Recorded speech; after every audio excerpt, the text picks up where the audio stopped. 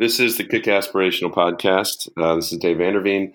I am in Southern California this morning, and if you've listened to Kick Aspirational in the past, you know the purpose of this podcast is to help people break through barriers in their own life in fun and inspiring ways, in ways that we call Kick Aspirational, kick ass in a positive and inspirational way. And this morning, it's early here, the sun's just coming up. I am in Southern California, but I'm talking with an old friend from Wheaton College, general surgeon and hand surgeon, Eric Nelson. Good morning, Eric. Good morning. And Eric, where are you this morning? I'm actually in my office in Prescott, Arizona at 5,500 feet in central Arizona. Well, that's amazing.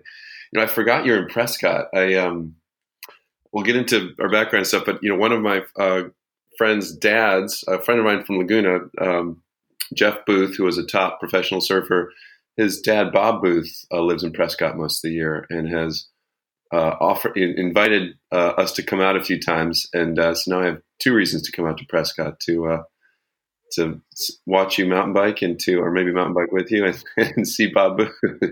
Well, it would be great. It's a very delightful little town, and it seems that all of California seems to be retiring here. So. Right. Everyone's finding their way to Prescott. Yeah, mostly cops. Mostly cops. Well, it looks like a beautiful place. High altitude, big pines, and lots of great mountain bike trails, right? Oh, hundreds of miles. And Eric, just so people know a little bit about you, not a little bit. Let's start with part of the reason that we're doing this podcast is we had reconnected via social media. I don't know that we were that close in college, but we were on the same floor and obviously knew each other. And you were a swimmer with my then roommate, Mark Metherell, who became a Navy SEAL. Correct. And so we reconnected around some of those connections. And then you've actually come out to Laguna. We've done some stand-up paddling and body surfing together. Yeah. And then we just stayed in touch. And I think we've both been on journeys, maybe have surprised each of us a little bit since college. But we had some conversations around some of the things that have resonated with you about this podcast. And I thought it was really interesting. I think I had finally said, well, we should sit down and just do an interview because you seem like a prime candidate for Kick Aspirational. Okay. It surprised you a little bit. But I think the idea was, and we'll get to it all, but the idea was that, you are an entrepreneur as well as a physician, as well as a surgeon, and you hadn't intended that. Is that right? Am I getting that right? Yeah, that's very accurate, I would say. Yeah, I never intended to be a entrepreneur or business owner. Very different from most of your other guests. Yeah, but you kind of by accident found yourself there. Correct. Can you just give us? I mean, that's kind of the punchline of this whole podcast, I think. But can you maybe we'll start there and then we'll get into your background, just so to kind of hook the listeners. Because I think that's I think it's interesting. A lot of people were probably like, why would you have a doctor on the Kick Aspirational podcast? But my dad was a physician with a private practice, and you are an entrepreneur when you're running a private practice. I think the way you fell into it is a really interesting place to start this conversation. Sure. Well, most physicians are not in a private practice, at least not anymore. And so I used to be the young guy, and now somehow it's 20 years almost into a career. And now I'm the old guy who has the archaic, practice model, which is, I just never intended it. You do go through life a little bit accidentally, making the decisions that get you to be into a physician. We can go into all that, but essentially I finished my training at the age of 31 and I'm finally looking for a job. I saw an ad for a little place in Prescott, Arizona, and I really wanted to be in the Mountain West. I grew up in California and had enough of that. And so I responded to the job. My wife liked the town. We liked the town. I started working for my prior employer, my only employer. And I worked for that gentleman for 6 years, and he really took great care of me. It was very fair. But at the end of our relationship, he really wanted me to be his partner. And I had enough. It was an employee-employer relationship, but it was quite a small 2-person surgical practice. I was doing all kinds of surgery, everything you can possibly imagine, taking call at the hospital, being, quite busy. taking 2 cars everywhere we had to go. I'm sure you remember this from your father growing up. Yeah. You just never knew when you were going to get called to the ER for something. Right. So at the end of this time, this gentleman really required me basically to be his partner. And I just saw disaster on the horizon, because an employee-employer relationship is different than a partnership relationship where there's both ownership in the practice. Right. And I could tell we were probably going to have enough disagreements that relationship just wouldn't work. I could be his employee. Does that make sense? Yeah. I mean, I think what a lot of people don't understand is that a partnership is like a marriage, right? And right. I always warn people about this. When you're getting into one, it seems like a lot of fun. Like, it's easy to see the upside. The real question is, can you live together? And particularly when things get hard. And if you have different values or different, if you don't have trustworthiness, or there's a variety of things that make partnerships work. If you don't have two people committed to adding value to each other and to their shared interests every day, you're not going to have a successful partnership, no matter what kind it is. Right. I just foresaw a lot of conflict coming in, and I just told the guy, I'll work for you. And it was great for me because I had a bunch of little kids right then. I didn't want to run a practice. I just wanted to get paid. Okay. Yeah. And maybe explain the difference. Very fair with that, but go ahead. Yeah, no, but maybe explain the difference between running a practice and working at a practice as a physician. Well, okay, there's 2 parts to the job. One is you're a physician. So that involves all your training, basically, your expertise in, seeing, diagnosing and treating disease and getting to know patients and taking care of them. That is the doctor part of the job. Then there's the other part of the job that comes with owning a business, which means, do you sign up with this insurance plan or that insurance plan? Do you pay? I mean, as you know, any business has a million things. You got to pay all your various insurances, your liability insurance, your close insurance. I mean, I can't even get into it. You got to pay rent. You got to pay the electric bill. It's like having a separate household that you're managing along with employees. And I was very happy to let him manage that side of things so long as I got paid.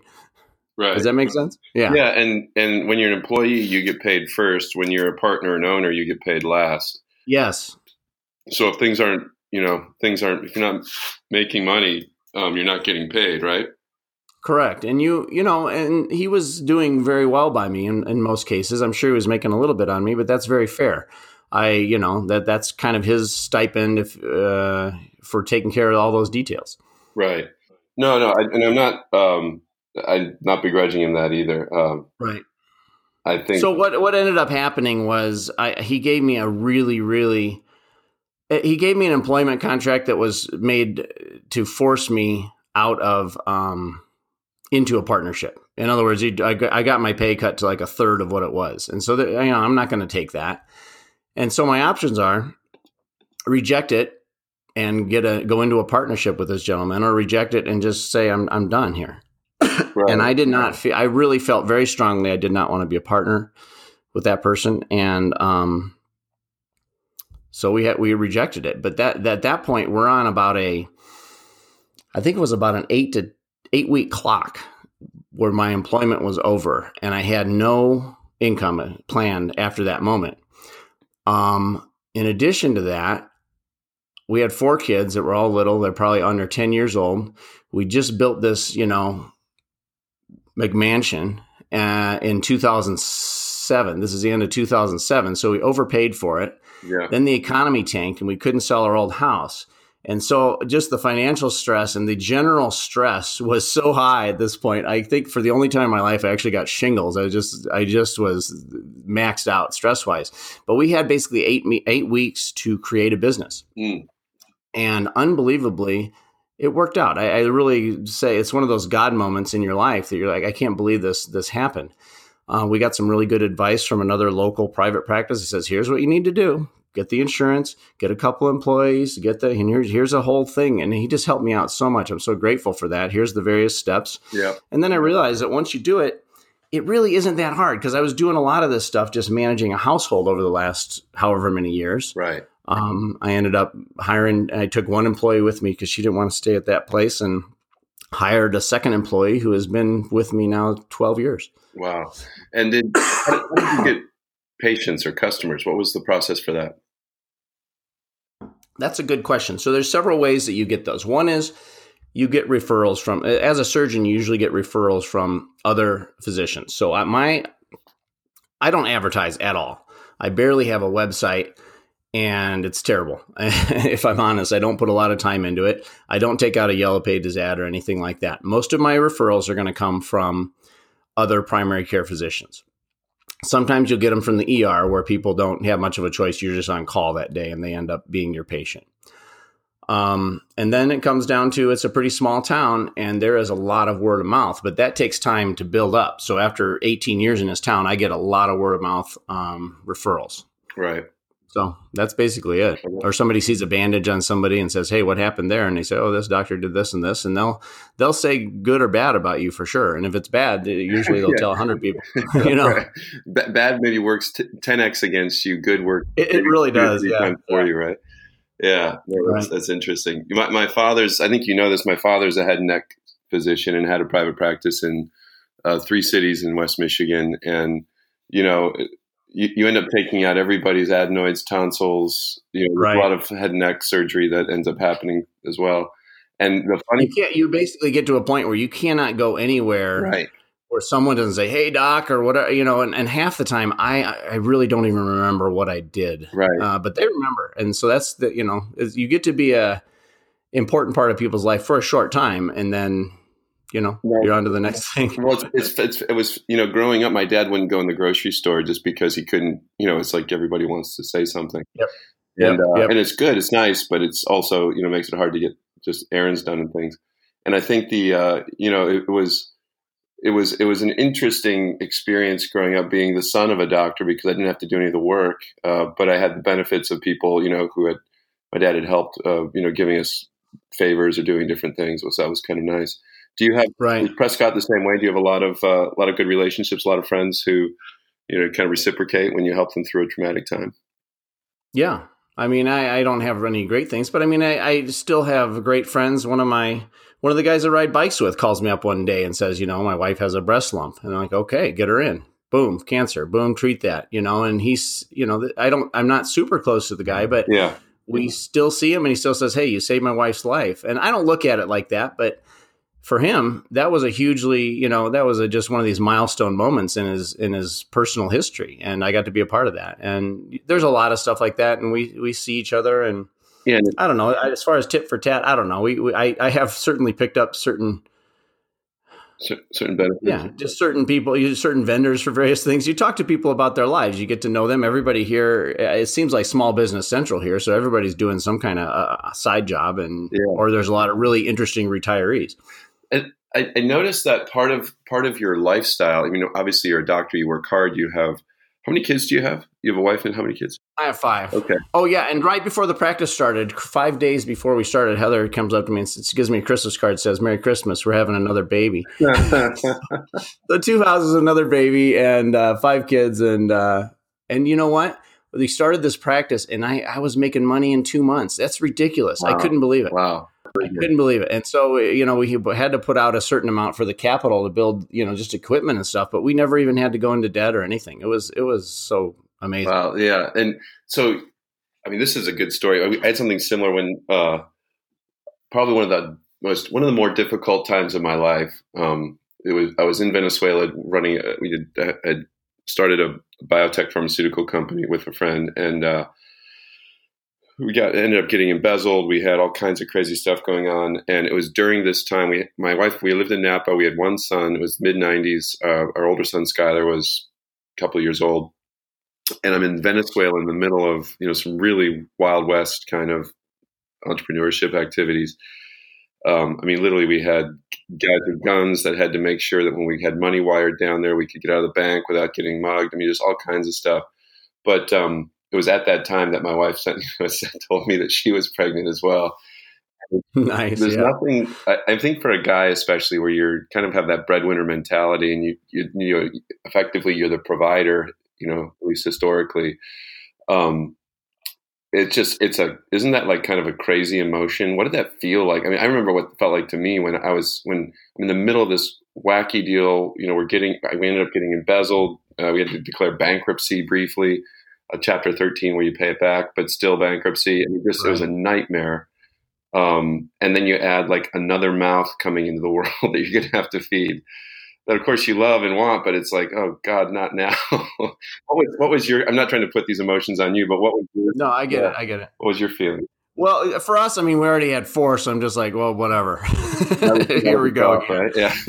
It's just gonna be a little bit less sleep and everything else. I wasn't thinking about the financial side of anything. I just feel like I was making it up as I went along. And the amazing thing was it worked. I still kind of feel like I'm faking it. So, as we built this practice, the patients came. We had plenty of business. I was doing the ER after a year of being in practice. I finally decided after 8 years of full-time here taking an ER call, I was pretty burned out. Yeah. And that's on top of medical school residency and all that stuff where there was never a break from being on call.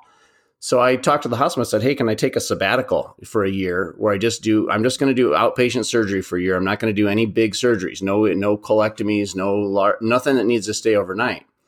And they said, sure. They decided at that point that they were going to start paying doctors to take call. They had previously not done that. So I never got paid to take the call. But the other docs were like, hey, we're getting paid for call. That's more for us. Right. So I took a year off. And what I saw, this is about 2009, I saw my income go down about 15%, 15%. Right. And I saw my hassles in life go down about 50%. And I thought to myself, this is a good deal. Good exchange. Yeah, great exchange. And I never went back. Yeah. I mean, I haven't taken call since then, and it has absolutely changed my life. And so if I look at the surgical practice over the now it's 12 years. I just was so shocked. That's why I texted you the other day. I can't believe it's been 12 years on my own. I was 6 years with someone else as an employee and 12 years now in my own practice, solo, no other docs. And of those 12 years, we have 11 years of not taking call. It's been kind of a process for me personally of streamlining hassles. So for me, entrepreneurship is about, I guess I'm on the lazy side of things. I don't want to grow. I don't want to employ a bunch of people. I don't want to make this big impact in the world, capitalism wise, which is probably why I don't always consider myself an entrepreneur. Yeah. But what it has allowed me to do for my own life is really streamline things. So if we find certain insurances are bringing us a subset of patients that are extremely needy, for lack of a better word. They're going to call you many times. These insurance companies are going to make you fill out tons and tons of paperwork. That's a ton of office staff. We'll just assess that and say, can we do without this? And if we can, we just get rid of it. We don't want to deal with that stuff. So what we've kind of streamlined the practice. And along the way, it's meant, unfortunately, dying to my ego and saying, I am no longer going to do this kind of work. I'm no longer going to treat breast cancer. Okay, that went away about 5 years ago. I'm no longer going to treat thyroid cancer. That went away, around the same time because it required an overnight hospital stay. I'm now no longer going to treat colon cancer because that's a big involved sort of thing. Right. So in some ways, it has shrunk my world clinically, and you feel like a little bit, when you graduate as a general surgeon, there is nothing on earth that scares you medically or any kind of emergency. Yeah. As I've shrunk back into this, you kind of feel like, man, this is kind of not quite the exciting surgery life. But the other side of it is, hey, guess what? I'm working 4-day weeks. I have a great life with my family. I can show up for anything my kids need, and we have plenty of, I have enough income. I could make a lot more, but I don't need to. We're content living with what we have, and we're able to be generous. We're able to, we're able to just be around for the kids. Yeah. I mean, I noticed that. I mean, I've seen, obviously, on social media, some of the cool things you've been doing with your family. You and your son have done rim to rim, and I saw you just did it again. So the Grand Canyon is top to bottom, 10 miles halfway to the river. Is it each side? Or is it 8 and 10 roughly? Well, no, the north side is much farther. So the south side's about 8 miles to the river. Depends which trail you take. But it's around-ish 8 miles to the river. And then the north side is about twice as far, so 16. So you're looking about 24 miles for a rim to rim. Oh, wow. I didn't realize that. So I didn't realize it was so much further on the other side. Is it? No, the north side is much further. Is it the same height? Is it about a mile up? No, you go up an extra 1,000 feet on the north side. Oh, my goodness. Yeah. We did that. We did the Bright Angel Trail, which is the south side, right? and Yes. so it's a shorter distance. We did it in 100. That's the classic climb up out of from the Yeah, we did 120 mi- and I'm sorry, we did that in 120-degree heat, which was I don't recommend. No, that's stupid, for lack of a better word. I mean, I saw those pictures. Like, are you kidding Yeah, we me? just didn't have we just didn't really have much of a. You didn't have a choice. You were getting out. You got to get out. I think sometimes they have water on that trail, which is kind of nice. There is water on the trail, and we had hydration backpacks. We were prepared for it, and we did it fairly quickly. My wife and I did it in about 4 hours. But we had some friends. One of our friends, Glenn Rogers, he'd had kidney trouble, and he was lagging. And the problem is there really isn't a good way to hang back and wait for somebody. No, you need to move along. Yeah. So we took off, and our group was in different stages. The younger, my son and his friends, were way up ahead, and we were probably 10, 15 minutes behind them. And then there were different people at different stages, and there was water along the trail, but it was a significant effort. And when I was watching you thinking about that, doing rim to rim, I was like, how do you even do that? So you're going from where do you start and where do you end up when you do rim to rim? For a rim to rim, typically, if you're going, you can do it two ways. You can go north to south or south to north. The hardest part of a rim to rim hike really is the logistics of getting yourself around the Grand Canyon, because the North Rim is in this part of the world called the Arizona Strip, which is one of the most isolated areas of the whole United States. It's between the Colorado River going north to about Utah. Right. And you have to drive about 200 miles to get around to the North Rim. So you're looking about a 4 or 5 hour drive to get to a spot up there. And then by then, usually you're going to stay the night. So the first time we did it, we drove all the way around in an afternoon, camped, slept for like 3 hours, got up really early. This was a Boy Scout trip. Then got down to the North Rim, and then you drop off the North Rim, hike across to the South Rim. You go down the North Kaibab Trail. That's the main corridor trail on the north side. Then you come up the Bright Angel Trail typically. And the reason you come up the Bright Angel is because it's a little bit inside of a valley, and there's water available. The other trail that goes up to the South Rim is called the Kaibab Trail. It is mostly on a ridge, so there's no shade, and there's no water at all. So it's a much more deadly trail if you're trying to come out in an afternoon. You got to be very careful there. It's good for going down. Yeah. So that's what we did the one time. And that also saves you 1,000 feet of climbing, but it's an extra 1,000 feet of descending, which as an old guy, I prefer to climb, honestly. Yeah, I'm with you on that. But, the thing I liked about the Bright Angel was coming from we were on a river rafting trip where we got off the Bright Angel. Right. And it was just a climb. And climbs are not a problem, but I'm constantly trying to keep my knees, functional.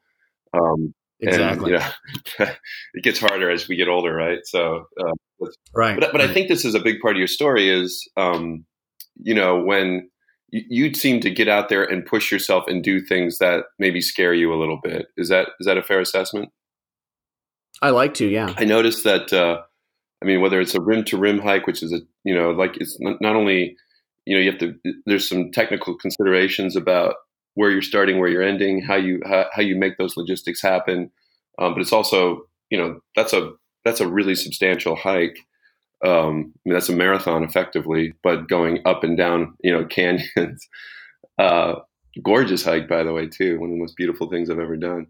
But then I've also noticed, like when we were stand-up paddling, and I didn't really realize this ahead of it, we took off in Laguna I think we were out at Shaw's. And we went out around Seal Rocks, I think, that day, which are two big rocks that stick up in Laguna that have a colony of seals on them. And I think you had said to me, and I didn't realize this, that you were kind of nervous about sharks. Is that right? Oh, I'm terrified of them. I grew up in Southern California, and I never got comfortable in the water, ever. I never surfed, but I did do the boogie boarding. And it just was always cold and murky. And I saw Jaws when I was 7 years old. I just, that was a bad idea. No, it's a bad idea for everyone. I grew up in freshwater, and it freaked me out. My dad used to make fun of me because whenever the water swirled when we were water skiing, I think there was a shark there. And, yeah, exactly. Obviously there isn't, but, and your mind's just playing all these tricks on you. So I noticed when we were stand-up paddling, we were on these narrower race boards, I think. Yeah, no, I didn't have the skills for those. That's for sure. It's easy. It's easy for anyone to fall off, but those are really even trickier. And I noticed when you fell in, you jumped out pretty quickly. You didn't. Oh yeah, an instant. but you did it anyways. I think that's the most important. It's easy for people to have concerns about sharks when you're in the ocean. It's a lot of people. In fact, I think I used to have that when we lived in Michigan. We'd go in the ocean in Florida. I'd be like, there must be, you think the second you go in the water, sharks are just waiting for you to get in there so they can eat you, which obviously isn't true either. But it's what I love about when we did that together. One is that you did it, and I didn't know you had that fear, and you didn't tell me, and you just did it anyways. But two, when you did kind of let me know that, and we went body surfing, I think we had kind of a remarkable afternoon. It was.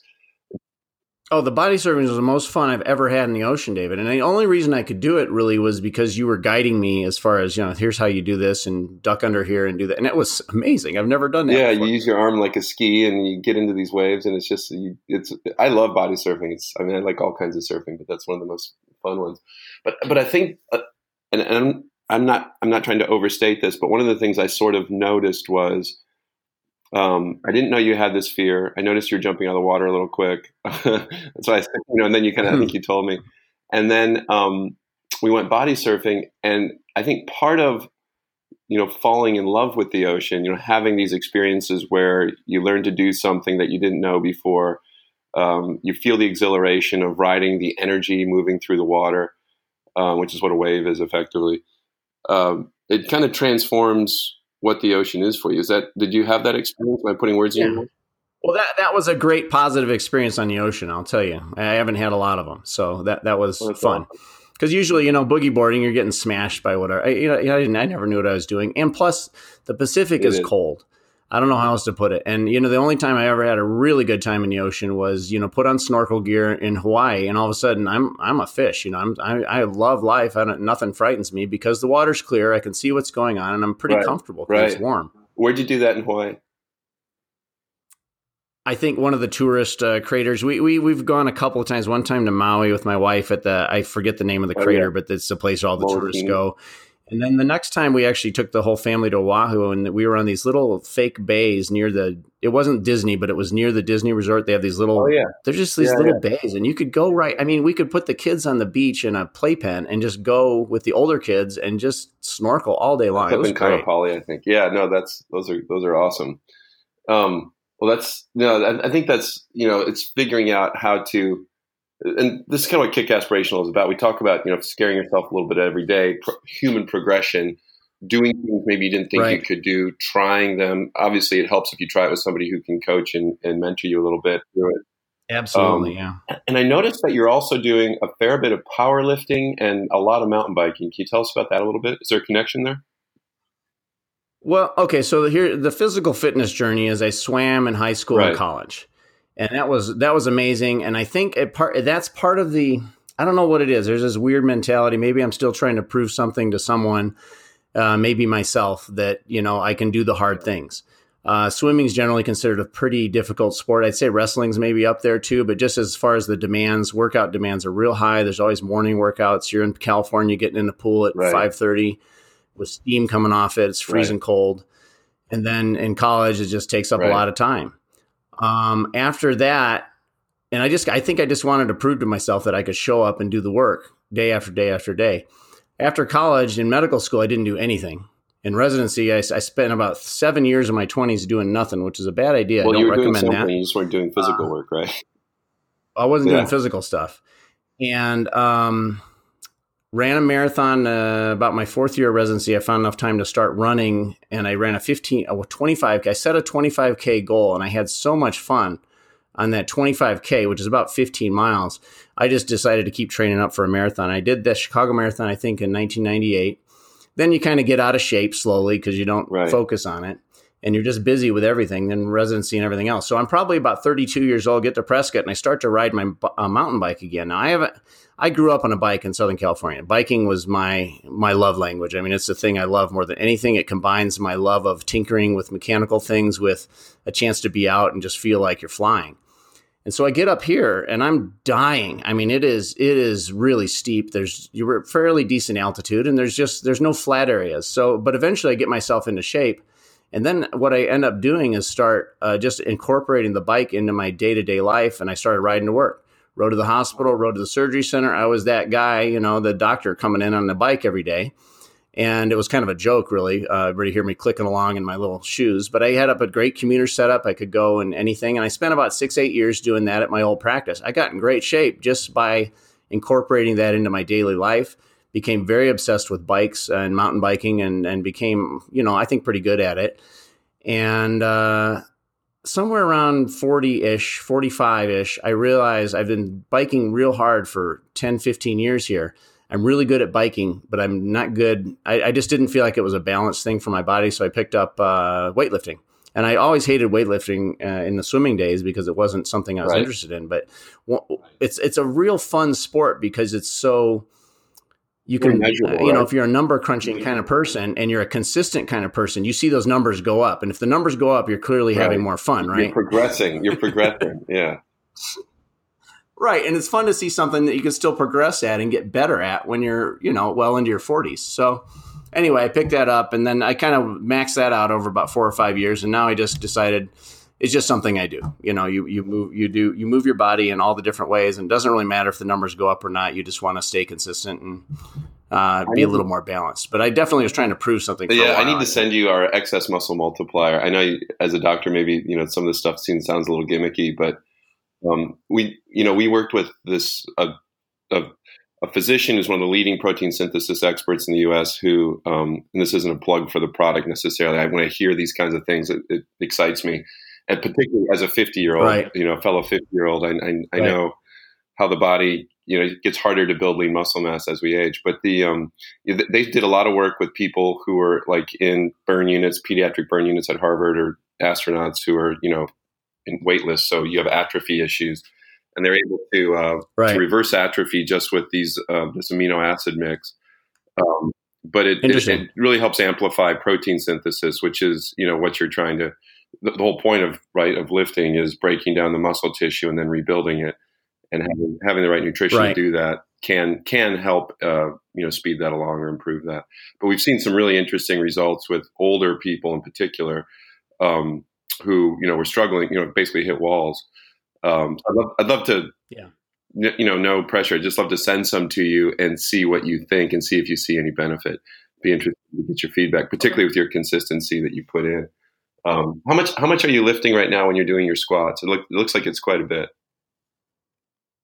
No, actually, I've backed off. So I was really trying to hit, I think. So I maxed out about 3 or 4 years ago. If you want to max out in powerlifting, you need to be very patient. Some people say you need almost a decade of lifting experience to do it. I started kind of late.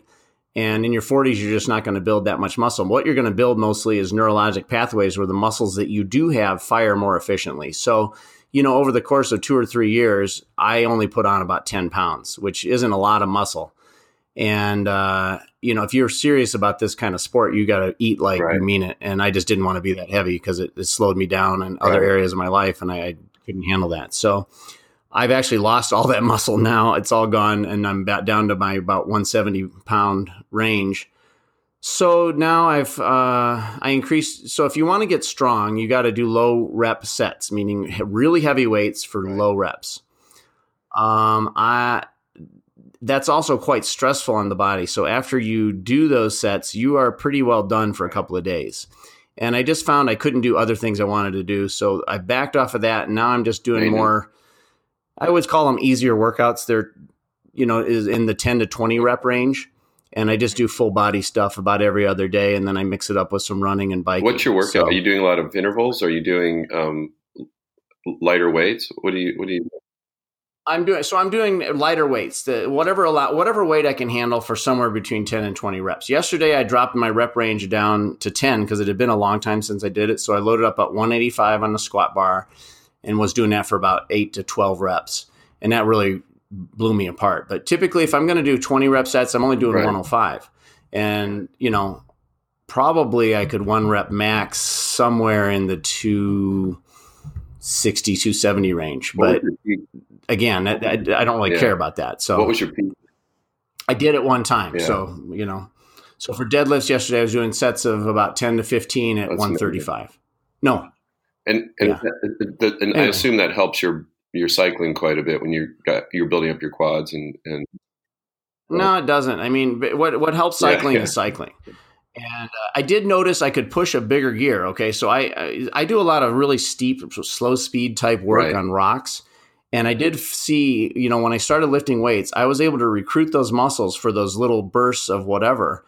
But if I wasn't out cycling consistently, I would lose the interval fitness that I needed, just basically the ability to breathe fast. So you're strong as heck, but you're keeled up over the bars after about 30 seconds.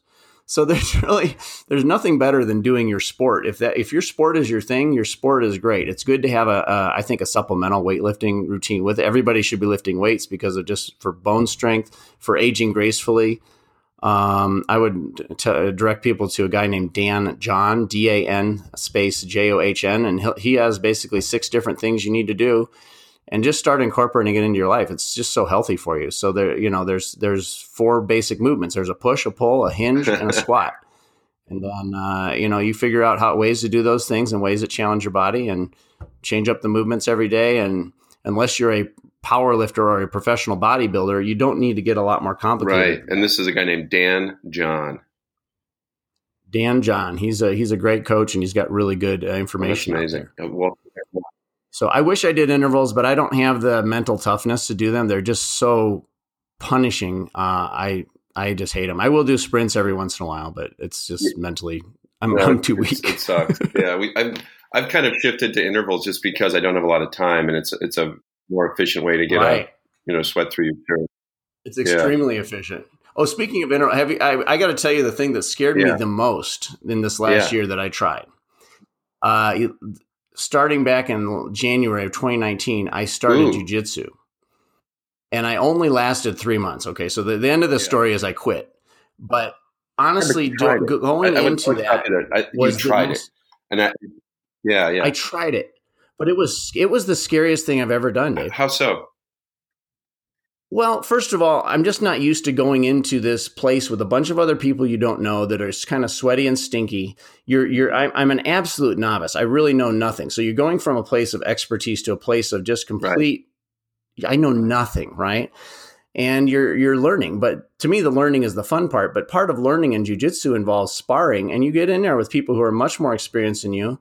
And you just get crushed. I mean, you're basically underneath another male human. First of all, I don't like people in my space, right? Well, this is as close in your space as you can get that isn't, with your partner. Right. Yeah, you're wrestling with dudes, these people are on you. I said you're wrestling with dudes on a mat. You're wrestling with really sweaty, hot dudes on a mat. Not hot as in attractive, but hot as in hot. And you are just you're underneath this guy and you can't get free. And it's claustrophobic, and it's very uncomfortable, and you can struggle and everything. And then on top of that, then imagine throwing an interval. This is what brought it to mind. Throwing an interval training on top of that. So you're out of breath because you're working your butt off, and this guy's just sitting there holding you down. It was a very uncomfortable experience. But, I did eventually get a little bit more comfortable. I wouldn't say I got totally comfortable, but after 3 months, I just realized I'd had I separated a rib. I messed up a finger, and I'm like, I don't think maybe this isn't the best thing for my future. I was going to ask if you had any injuries. I did karate for about 10 years.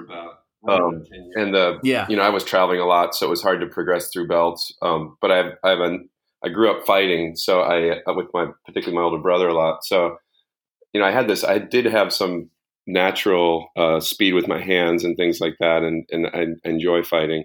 So the sparring part I loved, but it is.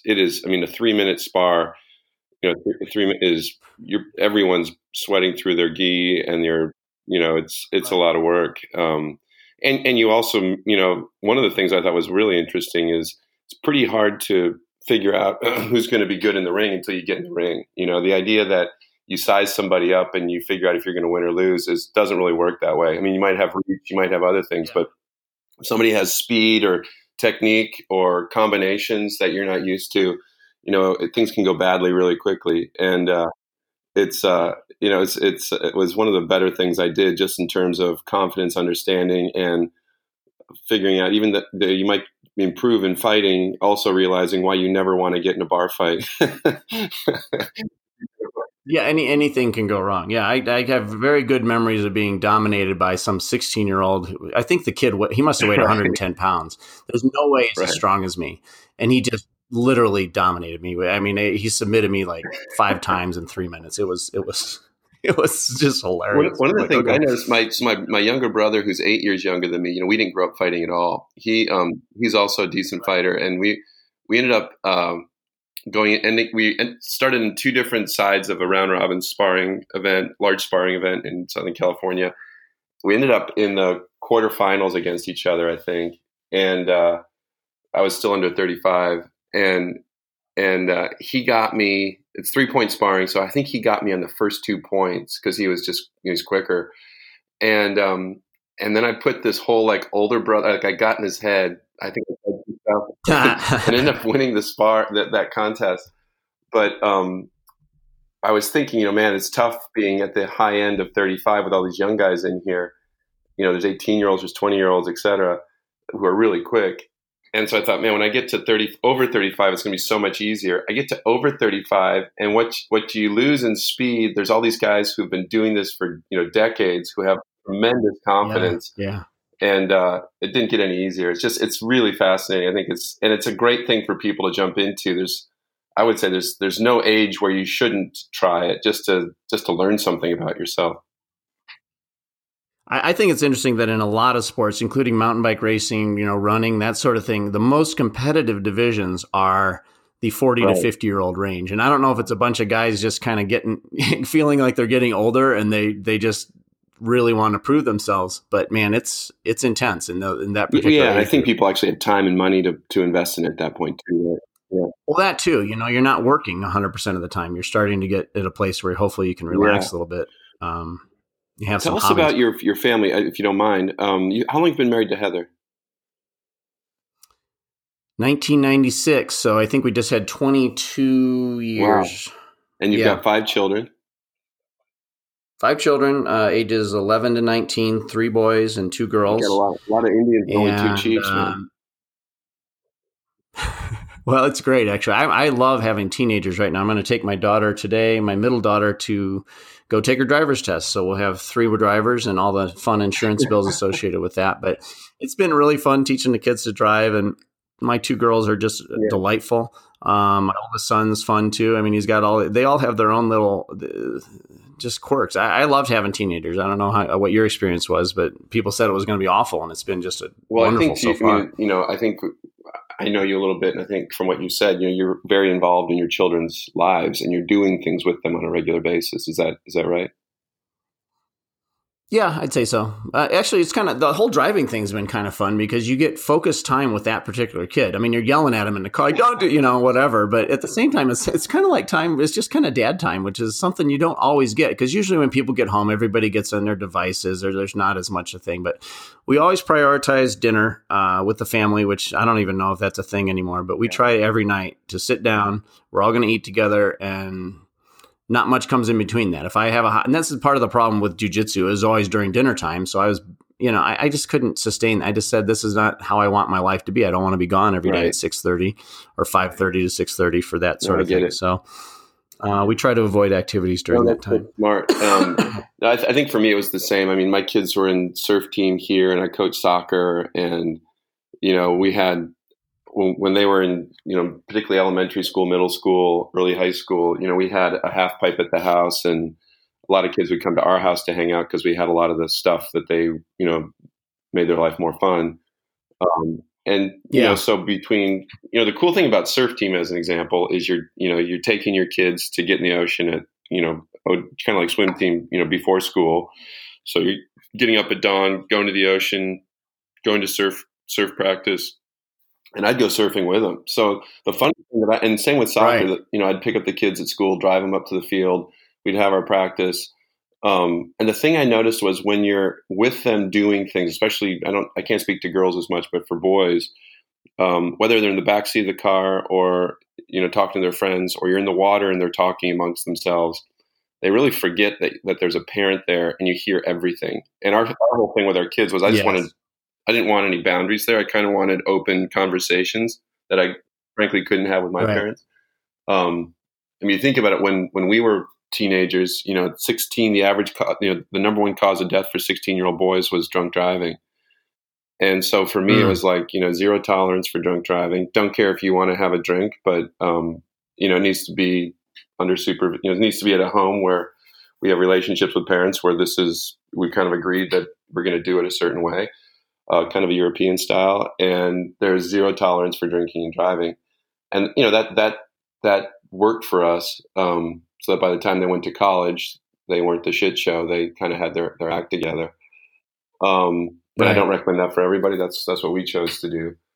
But I think just being involved in their life where you're doing things with them, I think particularly with boys. When I was coaching soccer, I played a little bit at Wheaton, and the thing I noticed going through soccer programs was this British method of drills where you got young kids standing in lines waiting to do some activity with a soccer ball.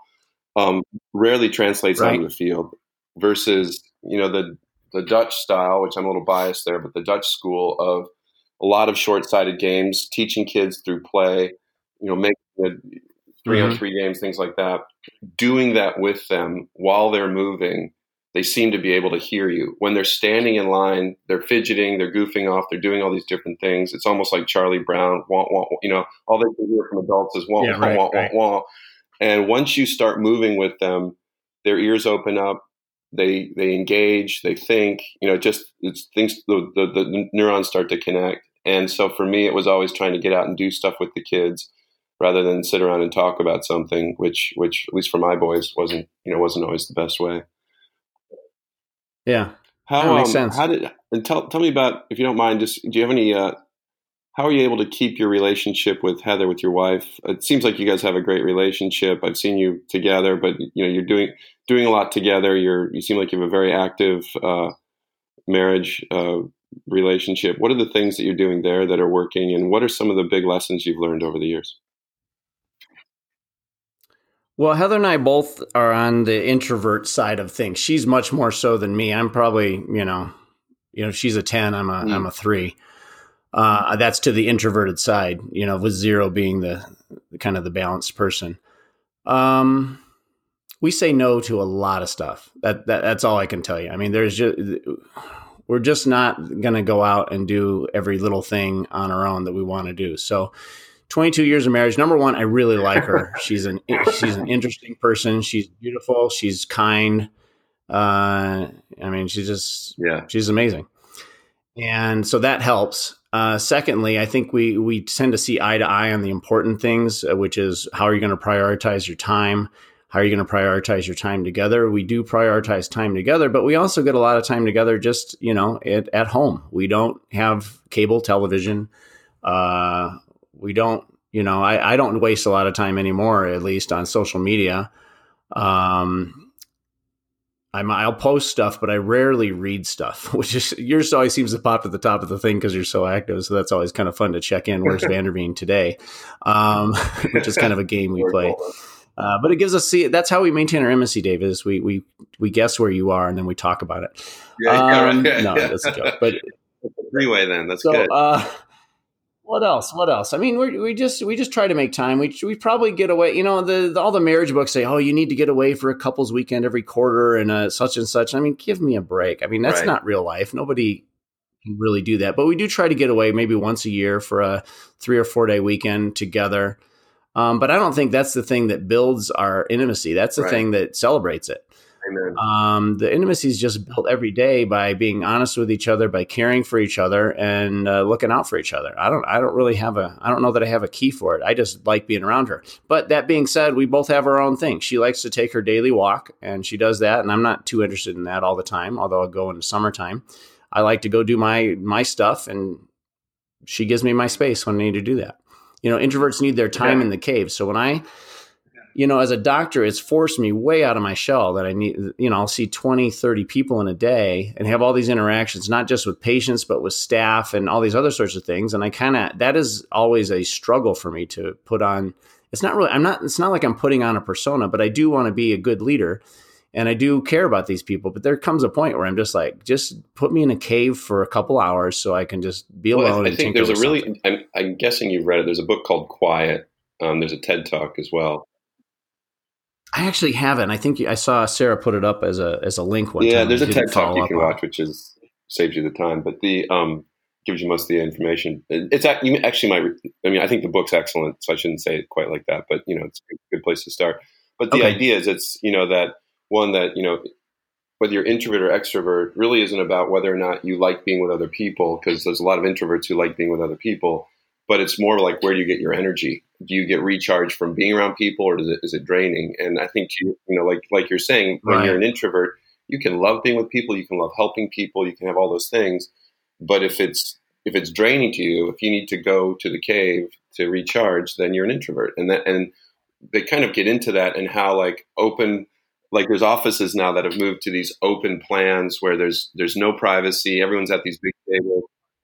Oh my gosh, that'd be horrible. And so Herman Miller has developed a whole a series of office furniture programs around this book, Quiet, recognizing that, one, there's a lot of people where these open office plans are awful. Two, that collaborative work environments aren't actually that effective. That most great work actually happens alone, right? And then and that you can come together and get things done collaboratively, but it usually has to be really well structured, and there has to be a lot of pre-work to make that happen, which has been my I hate standing meetings for that reason. It's just a waste of time most of the time, unless you really have an agenda and pre-work that gets everyone on the same page ahead of time. Oh no, I can't stand meetings. Yeah. I mean, I've yeah. Well, so what is it about? I mean, the other thing you asked about how they're, unlike what they say in the marriage books that opposites attract. Well, we're actually quite a bit alike, and so the advantage of that is we don't have a ton of conflict. The disadvantage is we have a lot of the same, probably, what would you call it, weak areas or blind spots. So anyway, how do you and Sarah keep it together? Yeah, well, all the time, I set the bar low. I think happiness is all about expectations, and I set the bar really low when we got married, and I just keep stepping over that low bar. When my brother Joel was getting married, we were down in Mexico for his wedding, and my toast for them was, I said, look, Joel, you do the dishes, you cater to your wife, you do all these things that everyone tells you you're supposed to do, and you do it. He does it because he loves her. I said, but man, you're blowing it. She's gonna the bar set the bar too high too early. High jumping over that thing the rest of your life. It gets harder as we age. But no, I that was in jest, obviously. I think a lot of what you said is really true, which is I think it does help to have a lot, especially if you're going to build a life with somebody. You can do it, as people who are different, opposites attract, but it's hard to build a life that way. Those things tend to become bigger over time. I think having a lot in common helps. You have common understanding, but then to your point, like wanting to be around them. Rob and Kristen Bell did this book, who we went to college with, we did this book called The Zim Zum of Love. And their whole, that whole thing is about, he basically said, the reason I knew I needed to marry Kristen was I couldn't stand not being with her. It was, it was harder. I couldn't imagine my life without her. And I think that when you start there, and I wanted to get to that, how did you guys meet? But when you start there, and you can't live without the other person despite the differences, then you start thinking about, how do I invest in this person? How do I change myself? How do I make myself more valued to my partner, rather than how do I extract value out of this partnership?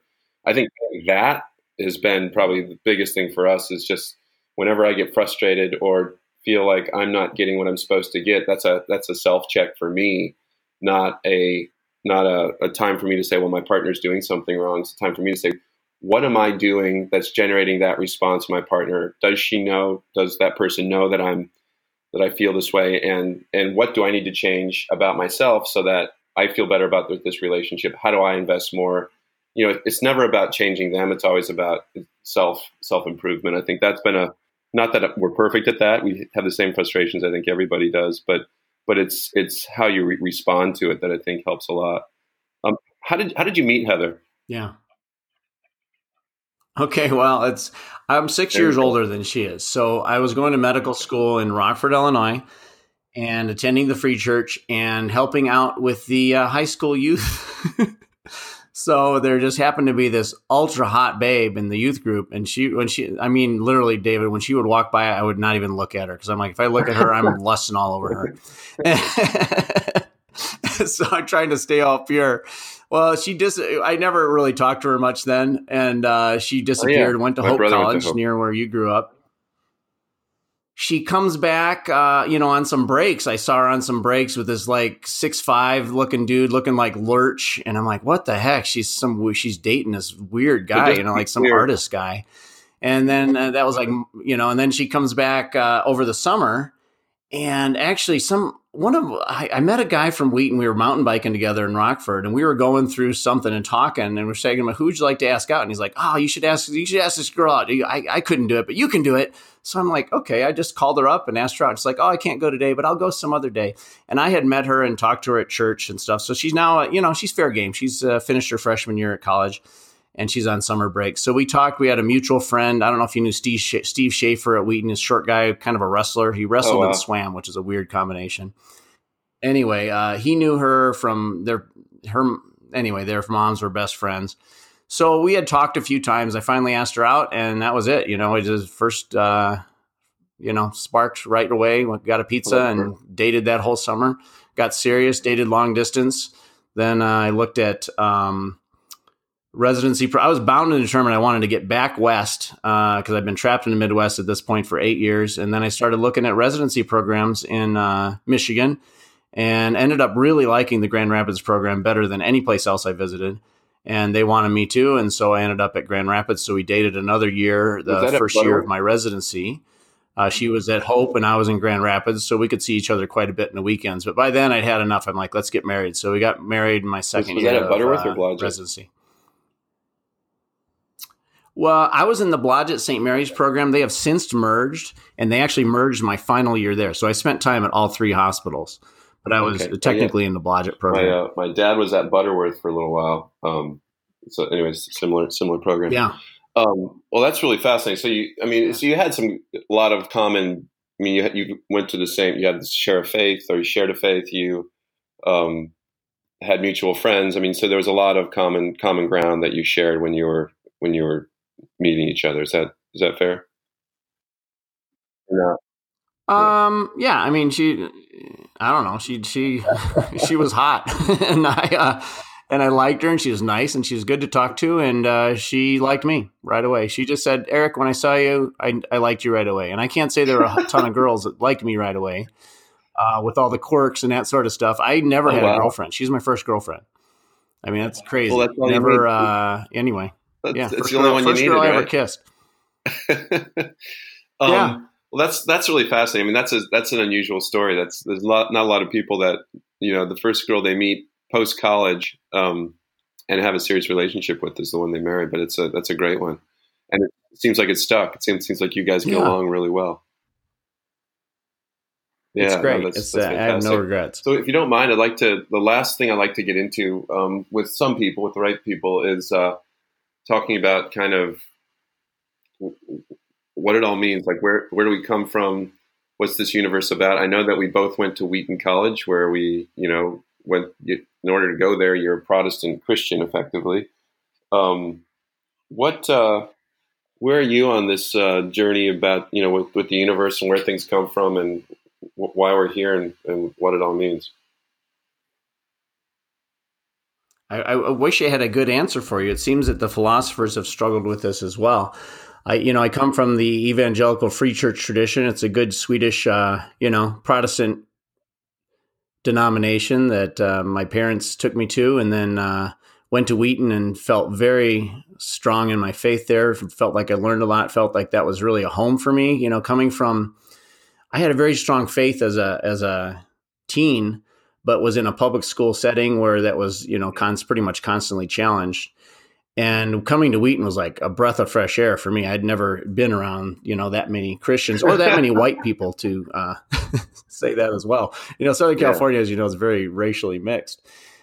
Anyway, so you go to Wheaton, and that was a great experience. And then and just never had much in the way of doubts or questions or anything, probably until about the last 5 years. And then now I don't know, I guess I'd like to look at things and say, is this true or not? And you've been sending me all these philosophical things on, science and how science can't necessarily answer all our questions. And I don't think it can, but it's pretty good at modeling what reality is, I hope. And unfortunately, science doesn't really have a category for the faith side of things and the feelings that you see. And it doesn't actually have a category for what's the purpose of the universe. Because the scientists would say, well, it's all going to end in the Entropy, heat death yeah. of the universe, and entropy will increase and everything will quit spinning, Yeah. and it'll be that's it. I think to your point, right, there's different tools for different questions, and it's not to detract from science. I think most scientists, Brian Greene said this, who's a pretty famous astrophysicist. He said, look, science is designed to answer the how questions, and faith traditions or, right, whatever spirituality, however you want to refer to it, are there to help us understand why we're here, and to try and use either tool for either sets of questions. To try and use religion to answer scientific questions or vice versa generally leaves us with very unfulfilling answers. But so right. so do you? Are you? Obviously, you grew up going to a lot of church and spending a lot of time in religion. Are you still involved in a religious tradition, or have you kind of shifted out of that? Well, I would say, I grew up not just involved. I mean, I was a definite evangelical, Right. all the Right. Bible type Christian. And it was until a few years ago. But I just felt like in some ways the church was not treating the Right. science that's out there honestly. And so that kind of burned me a little bit. And then I just kind of got tired of going to the big show on every Sunday and Right. missing a nice day outdoors. So we dwindled away from the church about 3 years ago, and have just honestly just enjoying a quiet faith at home. And I still pray, I still read the Bible every day, but at the same time, I guess I'm at a point in my faith where I've lost all the assurance that I feel like, I guess Mother Teresa, the last 50 years of her life or something, had no feeling of religious experience. And I would say I don't have a religious experience. I don't, or very rarely, I will have, the wind hit my face and be assured that all is well.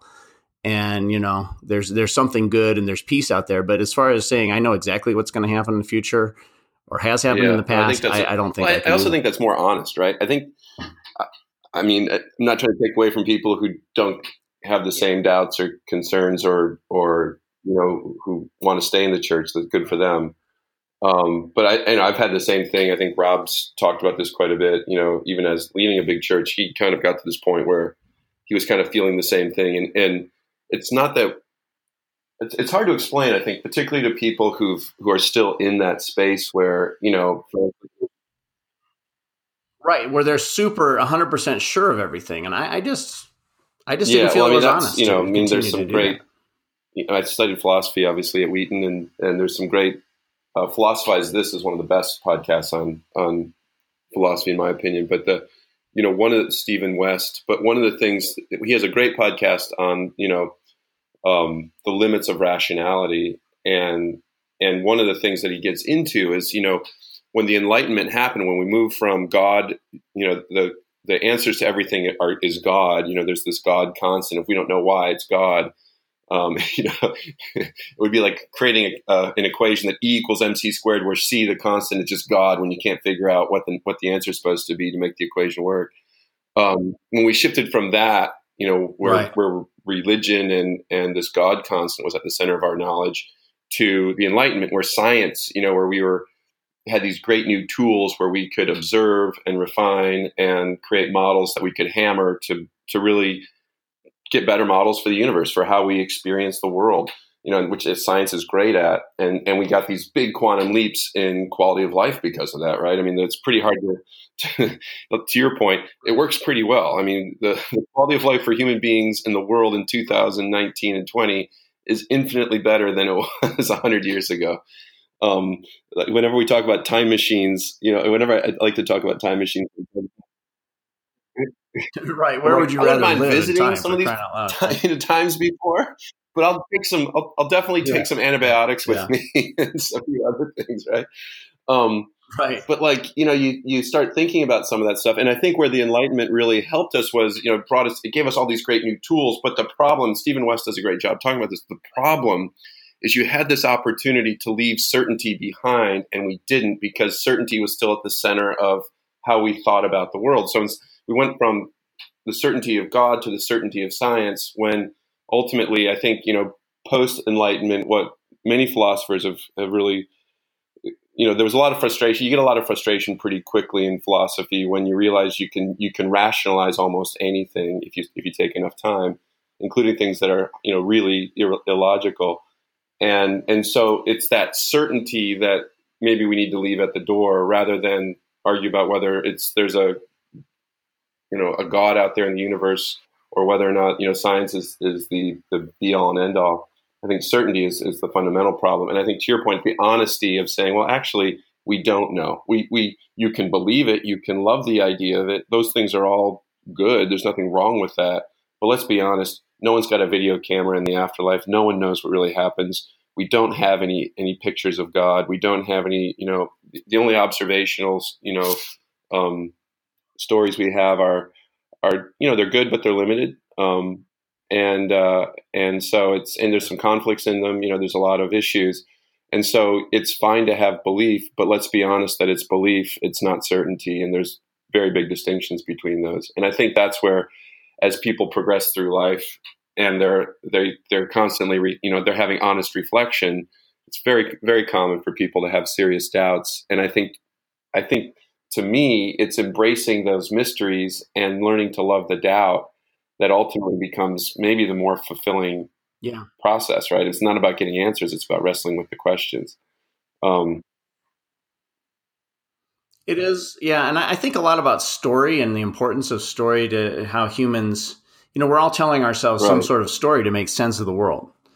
And the Christian story is one of those stories that, and I don't mean to be offensive to anybody, but it's a way that makes sense of the world. And for me, for a long time, it made the best sense of any story.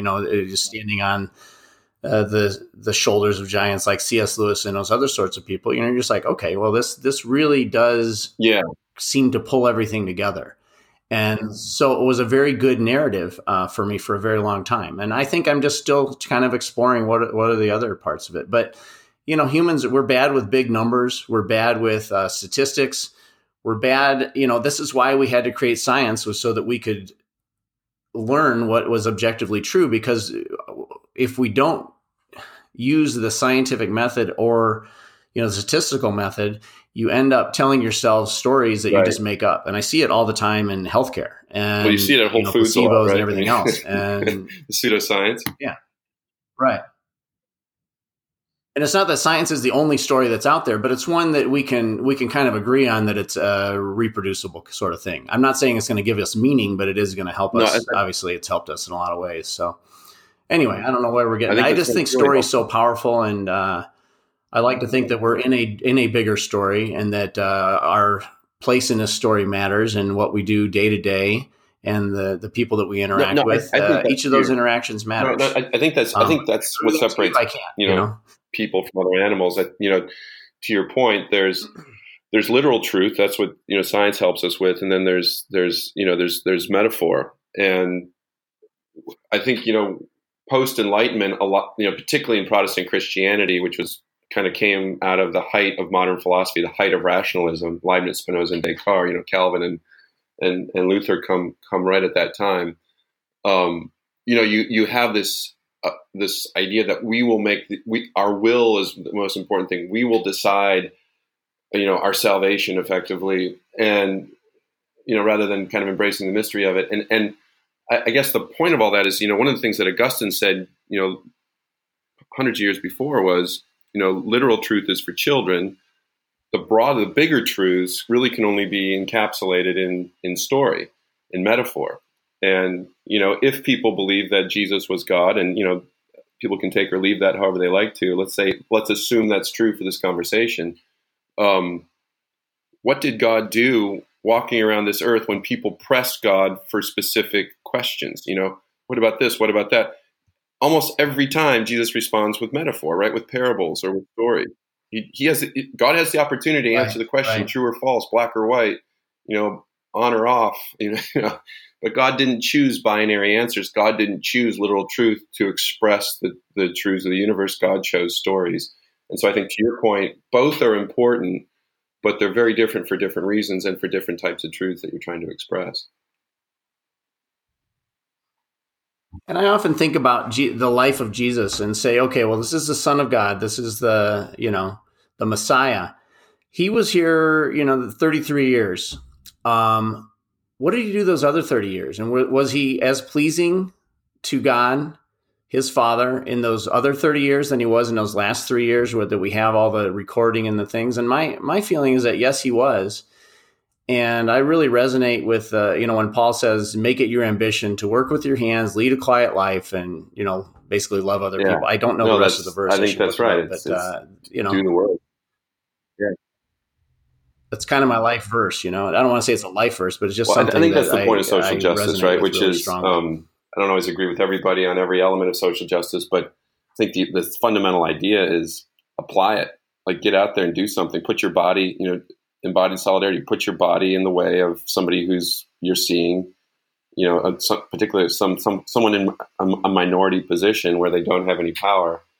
When you see them being oppressed, put your body in the way of that. And I think it's the application, just like in philosophy and politics. The application is what gets interesting, not just the idea, the execution of it. Last question before we pull off here.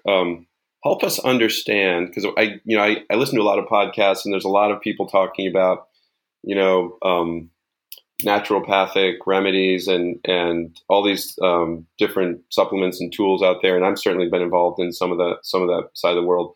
But I also grew up in a family where my dad was a doctor, and there's limits to what doctors can actually even prescribe or offer patients. And this gets to, I think, this fundamental difference between a formal scientific practice and worldview versus some of the grayer areas that other kind of health practitioners operate in, massage therapists, chiropractors, etc. Why is it that, can you help us think about nutrition and medicine and kind of where doctors are limited versus where some of these other health practitioners can explore areas that haven't been tested as much? Yeah, I've been thinking a lot about this lately. What we're here, at least what I feel like I'm here to do, is I'm here to relieve suffering. And suffering can take a lot of forms. And in fact, not all suffering is physical suffering. And where modern, allopathic medicine has really excelled is in finding a disease process and treating that physical disease process. Antibiotics, you've got a broken arm, we're going to fix it up this way. You've got pressure on this nerve, we're going to relieve that pressure. You've got a cancer, we can remove that. These are the things that I'm familiar with. But people suffer in lots of ways that maybe aren't as easily manifested physically, or sometimes we try to use medicine to treat things that we shouldn't be treating. Somebody is worried about something or they get pain. I think maybe one of the most dramatic examples of this are people who have this feeling that their hand or their arm isn't their own. Okay, they're suffering badly, but is the right thing to do to take off that arm? We amputate that arm and invariably end up amputating it all the way up to the top. It's kind of a mental, I would call it a mental illness. So to treat that sort of a thing, I don't think surgery is the proper treatment for that. But we have other stuff that's maybe not quite as obvious as that. So thumb arthritis is another common thing. I see this all the time. Some people suffer badly with it. Some people just ignore it and get on with their lives. They just say, oh, that hurts, and they just adjust how they do things and get on with their lives. Why is it that one person can cope with this and one person can't?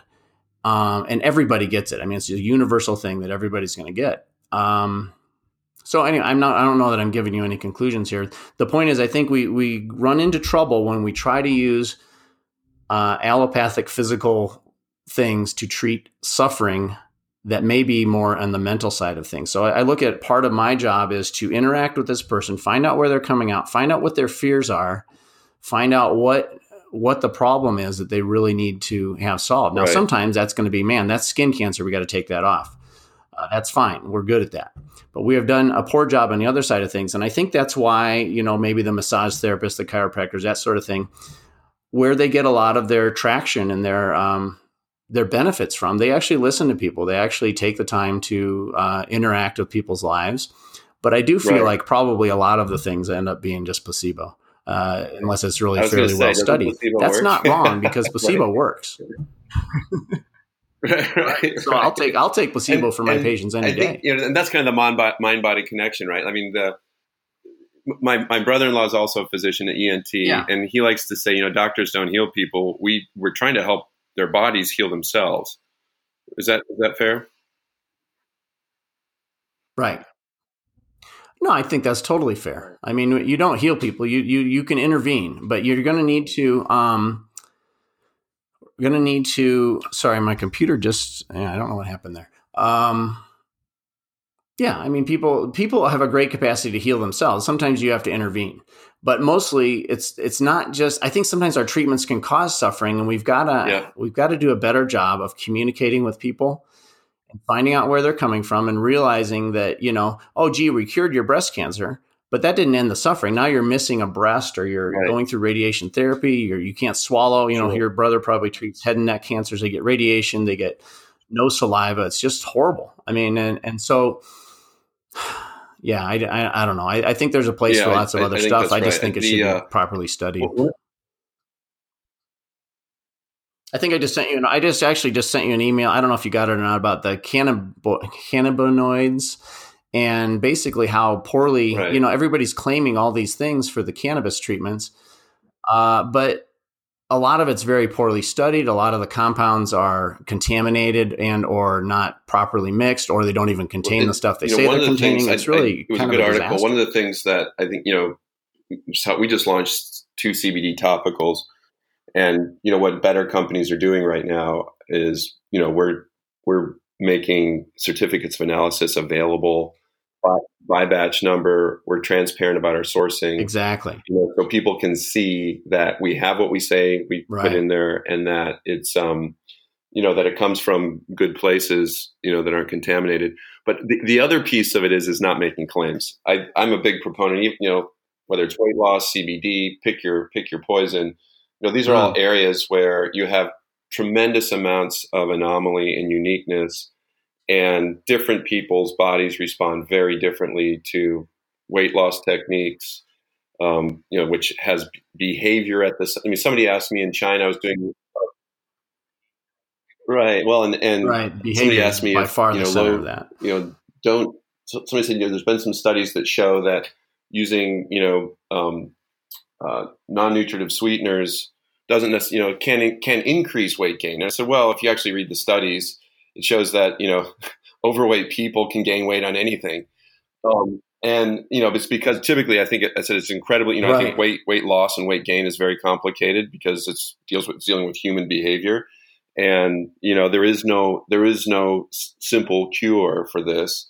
It's always involved in behavioral change, lifestyle change. And that's very, very hard work. But I think this, the same is true in a way with CBD, where, we've only discovered the endocannabinoid system. We've got the respiratory system, skeletal system, nervous system. The endocannabinoid system wasn't even discovered until the 1990s. Most people don't even know what it is.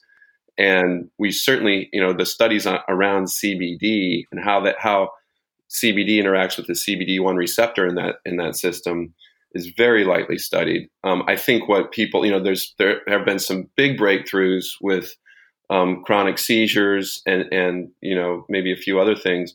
But I think what most people notice when they try it is either it helps them sleep, it helps them with anxiety, or it helps them with inflammation. And it has not been studied. So we can't make any claims, and we don't make claims. Our simple suggestion is try it, see if it helps you. Try it in these safe ways with safe products. And, if it helps you, great. If it doesn't, great. But we try and set the expectations low and encourage people to, if they have some of these issues, to try it and see if it's going to give them relief. And ultimately, I think that's as much as we can hope for there for the near future. Right. Well, I don't mean to bash I'm not trying to bash the supplement industry, but all the things that help sleep and all those other sorts of things, what also helps that is go outside, get daily exercise, don't overeat, don't eat too much sugar. I mean, it's being healthy. Humans want to be healthy. Our bodies want to be healthy. All we got to do is exercise them. Don't feed them too much.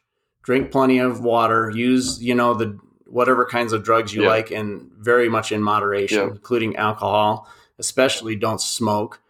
And, push, pull, hinge, and squat, and run once in a while, or get your heart rate up a few times a day. And you're going to have a great life. In fact, if you just go out and walk, I've been really learning how to walk everywhere. I'm starting to walk to work about 6 miles away. Well, that's it takes 2 one hours. One of the things we notice when we're like in a place like Paris is people don't necessarily eat a lot better than they do in the United States.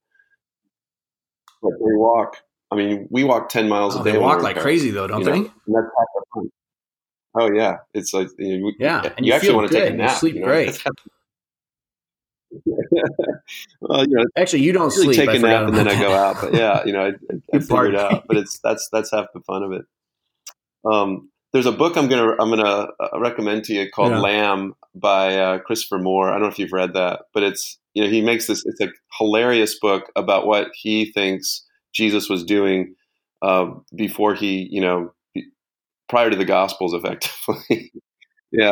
Which a part of that is apparently cool. Well, it seems that he discovered coffee. It's really funny. I think you'll get a kick out of it. No, I just really appreciate you making the time, Eric. I know doctors are an hourly billable service, and so this has been a very expensive podcast. But I appreciate you making the time for Kick Aspirational, for telling your personal stories and giving us some insights into how to get out and create the life you want, which I think you've done very well. Yeah, same for me. Thank you. No problem. Eric. This was a lot of fun. Yeah. This has been the Kick Aspirational Podcast. It is not a spectator sport. I'd love to get comments and questions. I'd love to hear your comments and questions in particular if you're listening to this. And whatever you do this week, above all, please be Kick Aspirational.